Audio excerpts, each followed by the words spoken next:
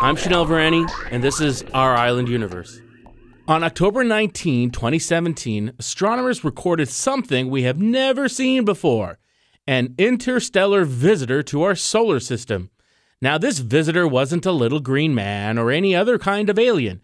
This visitor is a big piece of rock about 1/4 of a mile in size and shaped like a cigar. So how do we know that this piece of rock is new to us? Its speed gives it away. If you throw a ball up in the air, it'll come back to you. Earth's gravity wins, and the ball returns to your palm. Launch something with the speed of at least 25,000 miles per hour, and that object ain't coming back. That object has escaped the pull of Earth's gravity.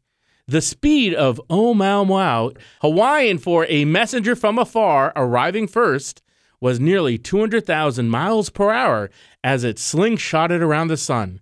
Even our star isn't big enough to hold on to the small rock from interstellar space. So why all the excitement? This is the first time we've ever seen something from outside our solar system up close. Where did it come from? What's it made of? Is it the same stuff that our solar system is made up of when it formed some 5 billion years ago? What else is riding along on this asteroid? Does it have the building blocks of life on it? Getting answers to some of these questions provide us with important pieces of the jigsaw as we put together this puzzle.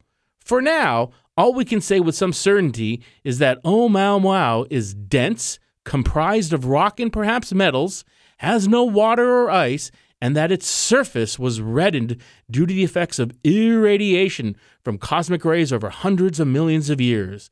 Ideally, we would have loved to get a little piece of this rock and take it back to the lab to study it in even more detail. Imagine the stories that Oumaumau could have told us if we had just a little bit of it here on Earth. Maybe the next time this happens, and it will, we'll be ready to do exactly that. I am Chanel Varani, director of the John C. Wells Planetarium at James Madison University.